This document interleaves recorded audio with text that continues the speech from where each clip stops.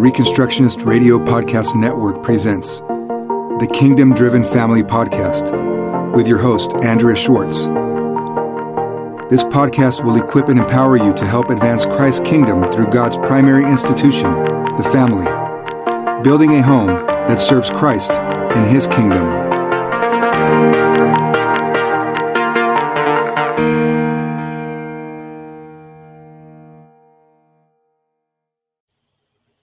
Hi, this is Andrea Schwartz along with Nancy Wilk for a new series in our Homeschooling Helps called Preparing for Life. Today is March 19th, 2019. But before we get into the body of our discussion today, I'd like Nancy to do a little bit of an update of what she was busy doing in the interim where we took a break from our live on Facebook. So Nancy, what occupied your time?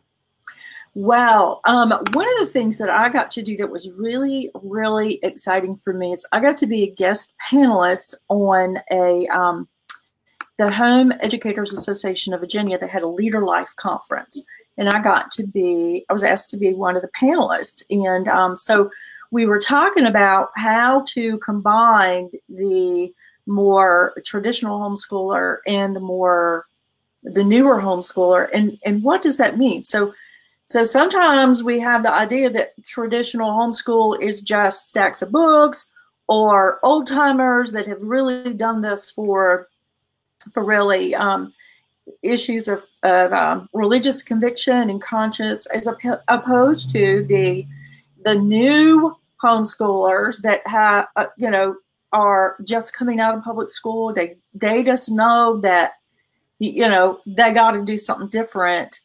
And then also the more casual homeschooler who may be, like some of those unschoolers or, folks that don't really seem to have a rhyme or reason for what they're doing. And how do you mesh those two? And so what we were able to bring to that conversation is that our priority here is to be making disciples of Christ, is to be training our children in the nurture and admonition of the Lord. And that is what, that's what I've been doing. But I also think that is where we need to think from in terms of preparing our children for life. And have we even ourselves been prepared for life? One of the things that I am not bashful about is kicking tires. Like if it's true, it's okay to kick it. It'll still be there, Right. So I'm always encouraging folks to examine those things that we say we believe and let the Word of God and the Spirit of God prove that true in our lives. So okay, that's what I've been doing. Well, good. Well, I'm excited about this series. Let's right. do it. Yeah, I was busy preparing and being part of a wedding. My daughter got married, and so I just took the time off. So you kept yours very much focused on homeschooling, and I'm appreciative of that. So what brought on this idea of preparing for life and the whole idea of is Christian education in the context of homeschool something that will indeed prepare people for life? Well, what came to mind for me is if you've been watching the news at all, there's a big scandal that didn't just start, apparently, but became revealed that there were parents paying a lot of money to get their children accepted into elite schools.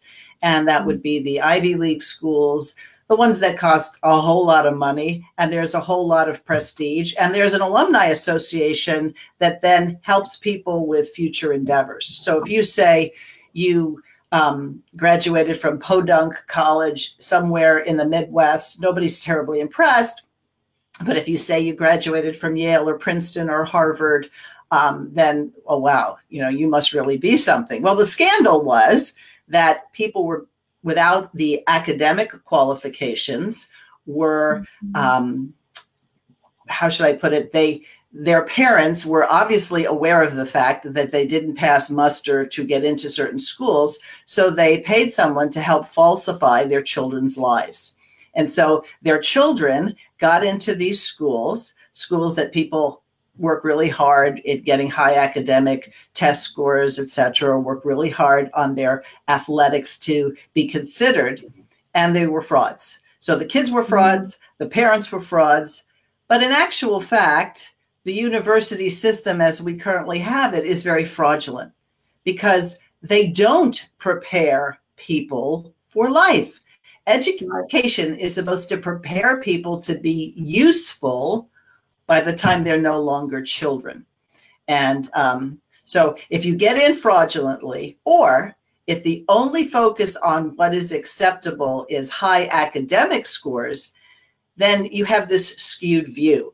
So maybe, just maybe, the homeschool student, if you put him on a playing field with those who've gone through state schools or even, secular private schools, what's the measuring stick? Are you going to say, is this person prepared for life? Right. Because for too many people, they're just prepared for higher education and more of it. Mm-hmm. Right. A lot of people pay a lot of money for those pieces of paper that hang on the wall that are really just, it's really just expensive paper. So how do we really demonstrate that we have been prepared, that we are prepared for life? Right. How do we do that? How do we demonstrate? Let me just say, it's an expensive piece of paper, but currently the paper is deemed to have value. Otherwise, people wouldn't spend $500,000 to get their child into something. So either it's so that other people think they're very smart or they're very accomplished. Whatever it is, they consider it worth it. Well, if you make an analogy, our Federal Reserve notes used to be backed up by gold or silver. Not anymore. So in truth, we spend a lot of paper that if you look at its intrinsic value, there isn't a lot there. So if we're going to do something different than the humanists, we've already talked in the past about the need for people to be able to read, to write, to compute, etc. But those don't exist in a vacuum.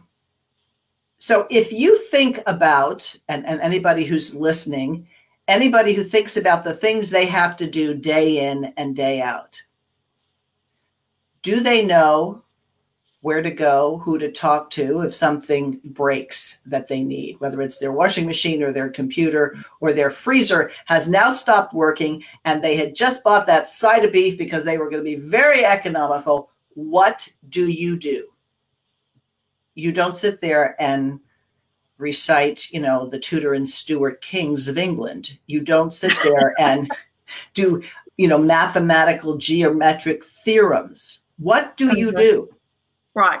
Well, I mean, some people would say, oh, well, you pray. Well, yeah, sure. But you've got to have an electrician, or you've got to have somebody to fix the freezer, or you've got to go buy another freezer. I mean, there's things that actually have to be, there's skills that need to be developed. Right. Or let's take a moderately big family, and mom has to go travel someplace to another part of the country because someone in her family has passed away or is sick. Do the people who remain know how to keep the household functioning? Right. Mm-hmm. You know Where's how to purchase? The mission? Yeah. Do you know how to purchase food? Do you know where you should purchase food? Do you have any sense of what's good food or bad food? Yeah.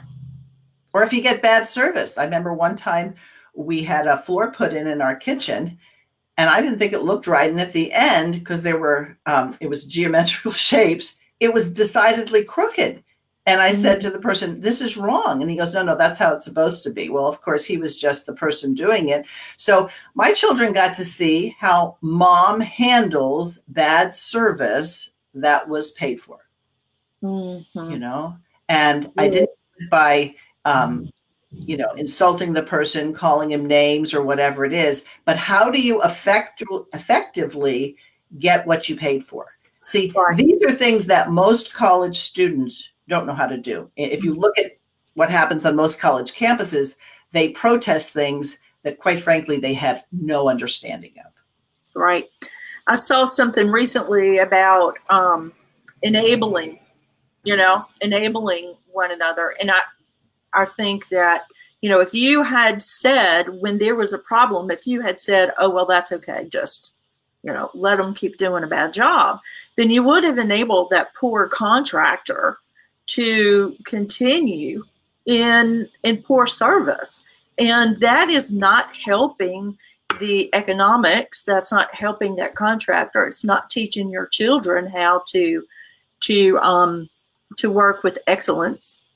And so those are some things that we need to really understand how to do. So that's a great point to be able to handle those, not just do the good service, but to handle the problems when you don't get it.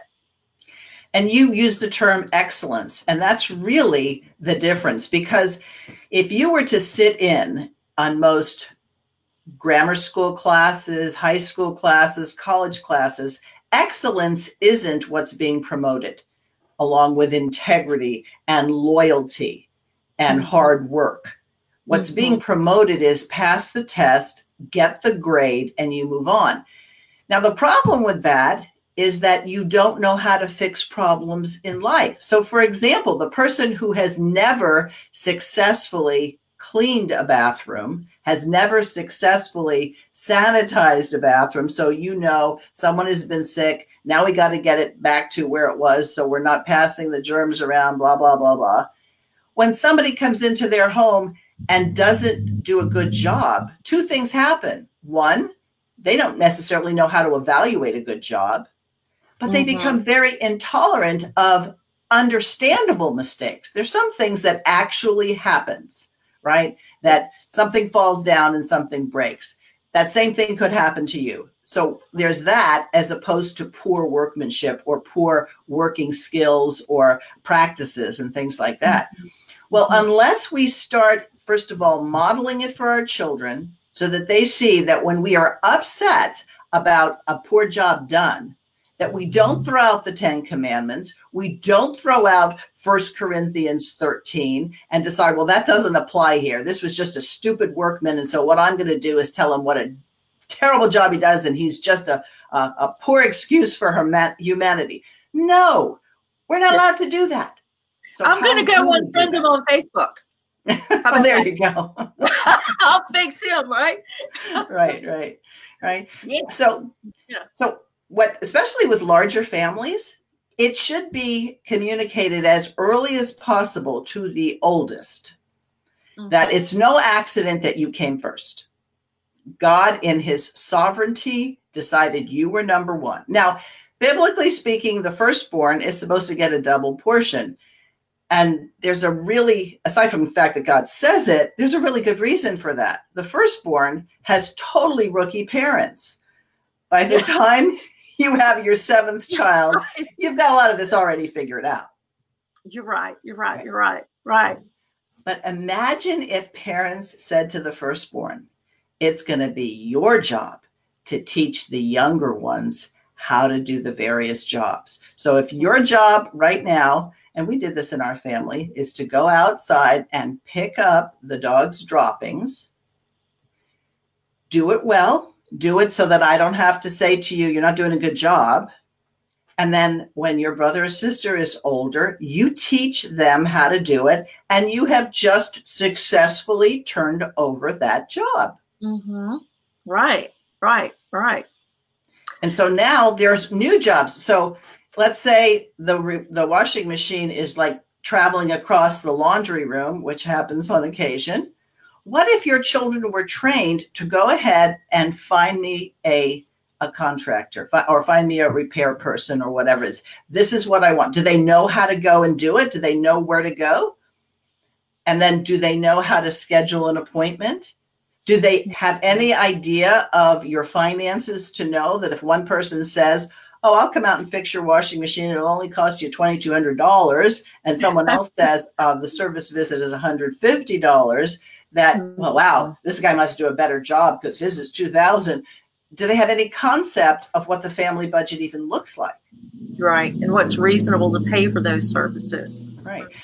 Obviously, you have college students today that don't understand hard work. I mean, last Friday, I was in Silicon Valley, and I guess it was Green Earth Day or Green Day or something around the country. And you had these high school students from very affluent families, because I know where they live, but even if they're not as affluent as the rest of the Stanford professors, because this was right near Stanford University, they still are probably better off, even if they're in the lowest economic class in the United States than most people in the rest of the world. They were sitting there saying, these were the signs: be more concerned about the green earth than the green in your pocket. Now, they were trying to persuade people. So their view of persuading people was to insult them. Mm-hmm. The people whose tax dollars pay for them to go to this school and hear all this nonsense. So do you think these people are prepared to work? No, no. Money is, right? Money is. Education is. So when they hear free education, they don't think that somebody has to pay for it, because too many of them probably haven't paid for anything in their life. Right. So they're prepared for socialism as opposed to being prepared for liberty. Mm-hmm. Right. There's a train. Okay, there's a train. So that means that I have to silence here Nancy here for a bit. And okay, here we go.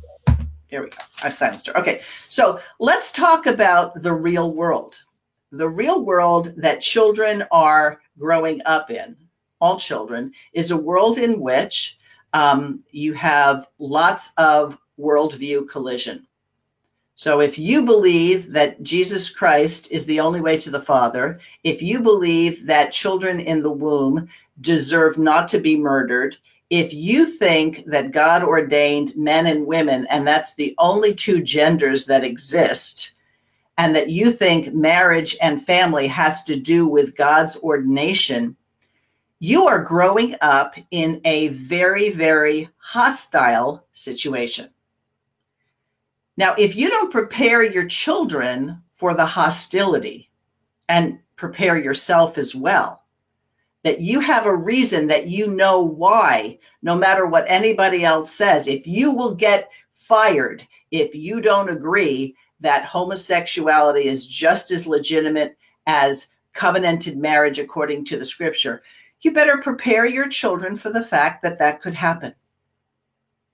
And that in actual fact, if you know history, you know that was the issue involved when the early church was persecuted.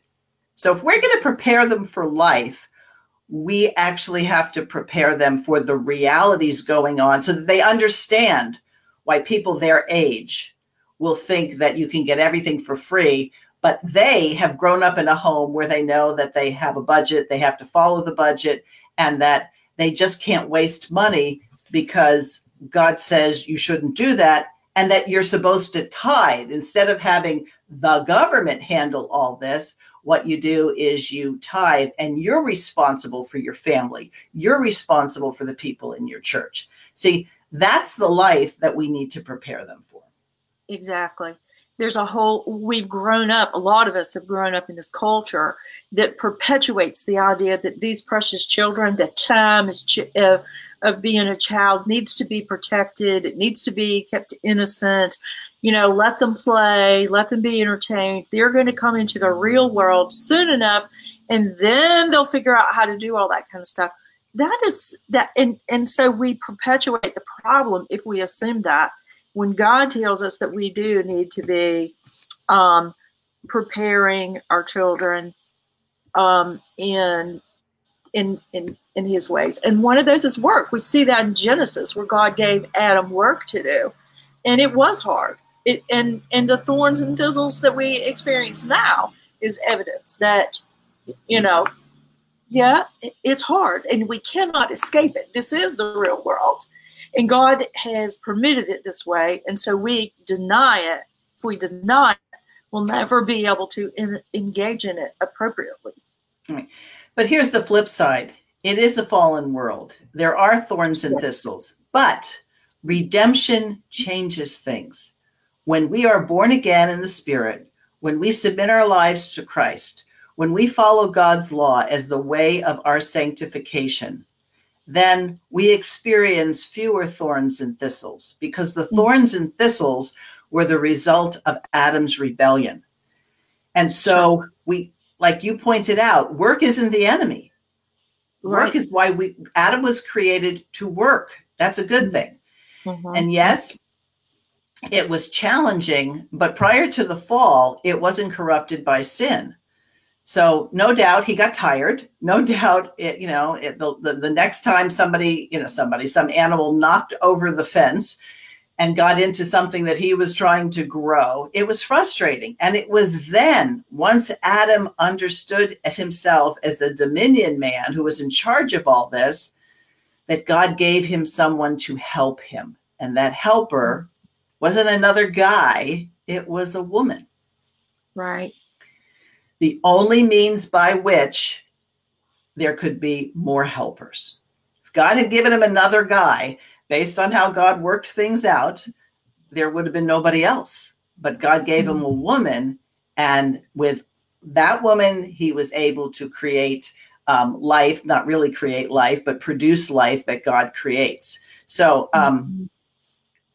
in this regard, our education, we've talked about it in our previous series. We have to know the 10 Commandments. We have to know the law of God, and we have to establish firm foundations. And with those two things in place, then we're ready to kind of go outside the box. That's the name of this series, Outside the Box. In other words, don't make your standard for your children's education what they're doing down the street in the public school. What they're doing down the street in the public school is preparing children to be socialists, relativists, and humanists. Mm-hmm, mm-hmm. Right.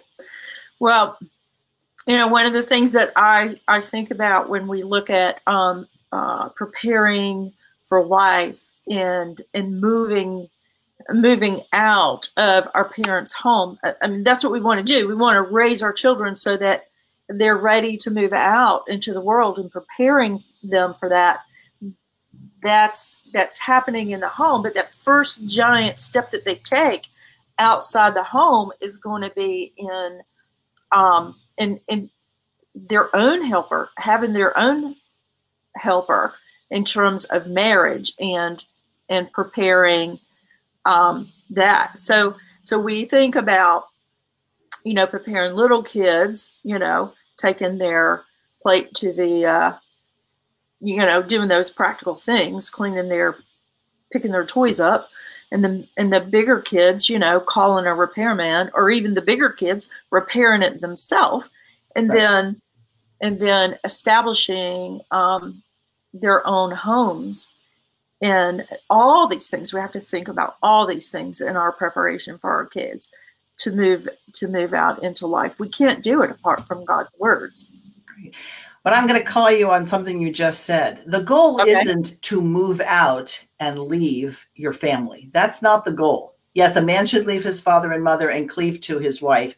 That doesn't mean he disassociates himself from his mother and father. It means that they're no longer the buffer between him and God, that when he establishes his own family, he is under God, right? Mm-hmm. And he's got the covenantal responsibility to deal with it, right? But we want strong families. And part of the way you have strong families is that the families work together. And so if mom can say, or dad can say, look, the fence is broken down in the back, get it fixed. This is your budget. And whether you do it or someone else does it, and we want it to be a good job. In other words, we're building this teamwork. The problem with doing school the way the rest of the world does school is as though people are being geared that, okay, you're just going to be helping your parents, or they're going to be helping you till you're 18 years old, and then you go off and do it. There should be this synergy that says there's greater strength when you go off and establish a family, because God willing, they're children. And those children now are the very instruments to help take care of the elderly members of the family in some way, shape, or form. So instead of it all being a burden, it's a blessing, because they know how they were helped, and now they get an opportunity to help. And that's preparing for life.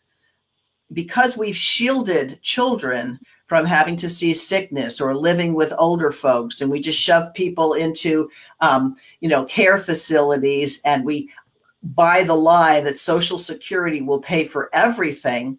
We're basically teaching people to be automatons, that the whole basis of society is the individual. The basis of society is the family. Right. And it's really only in a homeschool setting, although it can happen in a day school setting if they're teaching biblical family as the primary institution, that people don't get seduced into thinking, this is too hard, I'm going to go find another way to do it. Mm-hmm, mm-hmm. Yeah. Well, I think that's important to understand and talk about, because sometimes we do have the idea that once you reach a certain age or have a husband or a wife, that you sort of can fly the coop and you're done with those over the hill people. And so that is an important point, that while the next family adds to that foundational institution of, it's not separate, but it does build synergy in our community and in our responsibility to be training our children and our children's children. The what do you call it? Not the traditional family, the trustee family. So you're talking about the trustee family concept, which is important to understand. Oh yeah, and it's very different than what we currently experience by and large, even within the church, right? Mm-hmm. The goal here is the kingdom of God, that we're to seek first, meaning primary, foremost. And part of seeking the kingdom of God is how to be a ethically sound plumber, doctor, teacher, mother, caregiver, whatever it's going to be. How could we possibly have people who are living ethically and morally in our Congress, in legislatures around the country, who have a difficult time understanding that prenatal life is life and that that's a human being? Right. You see, that means that however educated they are, and Congress is no doubt full of people with lots of degrees, where is their morality? Where are their ethics? And are they seeking primarily the kingdom of God? So as we train children, and I maintain, and you and I have talked about this before, if you're a homeschooling parent, you're training yourself as you're training your children, because in many cases you did not have that kind of education yourself. Right. You need to be prepared for, they're going to say no. So are your children prepared if they end up on a sports team or in a club and now Johnny wants to be called Juanita, but they know he's Johnny? Okay, well, you could say, I'm never going to let my children do anything because I don't want them exposed to that. All you're doing is putting it off until the child gets older, and now he's not prepared. Right. Right. Right. If you believe in sunscreen, people say put on sunscreen so you don't get sunburned. Okay. But if you don't prepare people for the burn that they're going to get when they go out and they espouse the word of God says this, you haven't prepared them for life. You've prepared them to be punched, to get slapped upside the head, and either they, can stand up again and go, wow, that hurt, but I'm going to maintain what's true. Or they're going to say, well, maybe my parents are crazy and because I don't have an answer for this. And they apparently don't either because they never shared it with me. Right. Well, let's go back to the, to that Leader Life conference that we were, that we had opportunity to talk to. There are a lot of people, that are experiencing the consequences of poor choices we say poor choices. We know that it's sin. They're experiencing the consequences of that in the public school system, and they're leaving the public school system in droves. So they really don't know these things. We were not taught these in public school. We really do have to learn ourselves how to navigate these things. I say ourselves, you and me, there's things we don't know how to navigate yet, but sure. Those that are coming behind us, they might be really, really starting from scratch and have to rethink everything. So let me just interject. There's a great analogy to this. Okay. 12 apostles with a number of increasing disciples that we see discussed in the book of Acts and afterwards. How did this small group of people create what we have come to know as Christendom? Do you think the barbarians that came in were any different than the barbarians that come out of our public schools? No, they're just different kinds of barbarians, right? There were people who were not covenanted to the Lord Jesus Christ. So in a real sense, what we need to do is prepare to disseminate the actual important message. Jesus is the way, the truth, and the life. No one comes to the Father except by him. He's paid the price for sinners. When that price that he paid is appropriated to do, your debt is cleared, but you've got responsibilities. That's right. It won't all be easy to begin with. You'll have people, and I'm sure you've experienced it in yourself or even in others. They come to faith and then they're like surprised that, oh, you can't do this? Really? I thought you could. You know, there are a lot of people who say, well, we're committed to each other, but we're not exactly married. And what's wrong with having kids before you're married? Okay. Instead of saying, get out of here, you're hopeless. No, you realize these people came out of a context. Sure. I've talked to women whose mothers and grandmothers had abortion. So when they got pregnant, mom and grandma weren't surprised. And they told them this is what we did. So there's a lot of people who have not been blessed to know the truth from the beginning, pardon me, but our children, if they are being raised in covenant homes, do. And to whom much is given, much is required. That's right. That's right. And just in case they say, well, I didn't ask for it. Well, good. I didn't ask for them either. That's what God decided, right?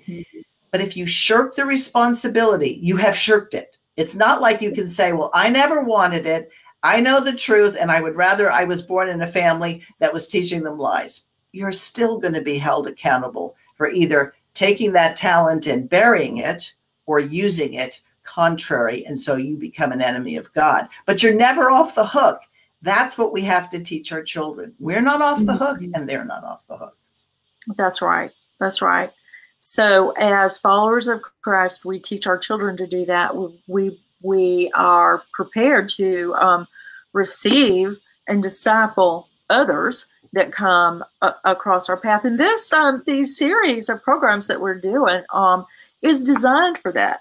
You know, it's not just for me and you to enjoy talking. You know, we do that, but it's to disciple and equip others in helping them to walk in God's call in their life. So, right. In conclusion for today, let me say this. Okay. I entitled the series Outside the Box. So we're used to, you got to think outside the box. You got to act outside the box. Well, there is a box we will never be able to operate outside of, and that's the box of God's creation.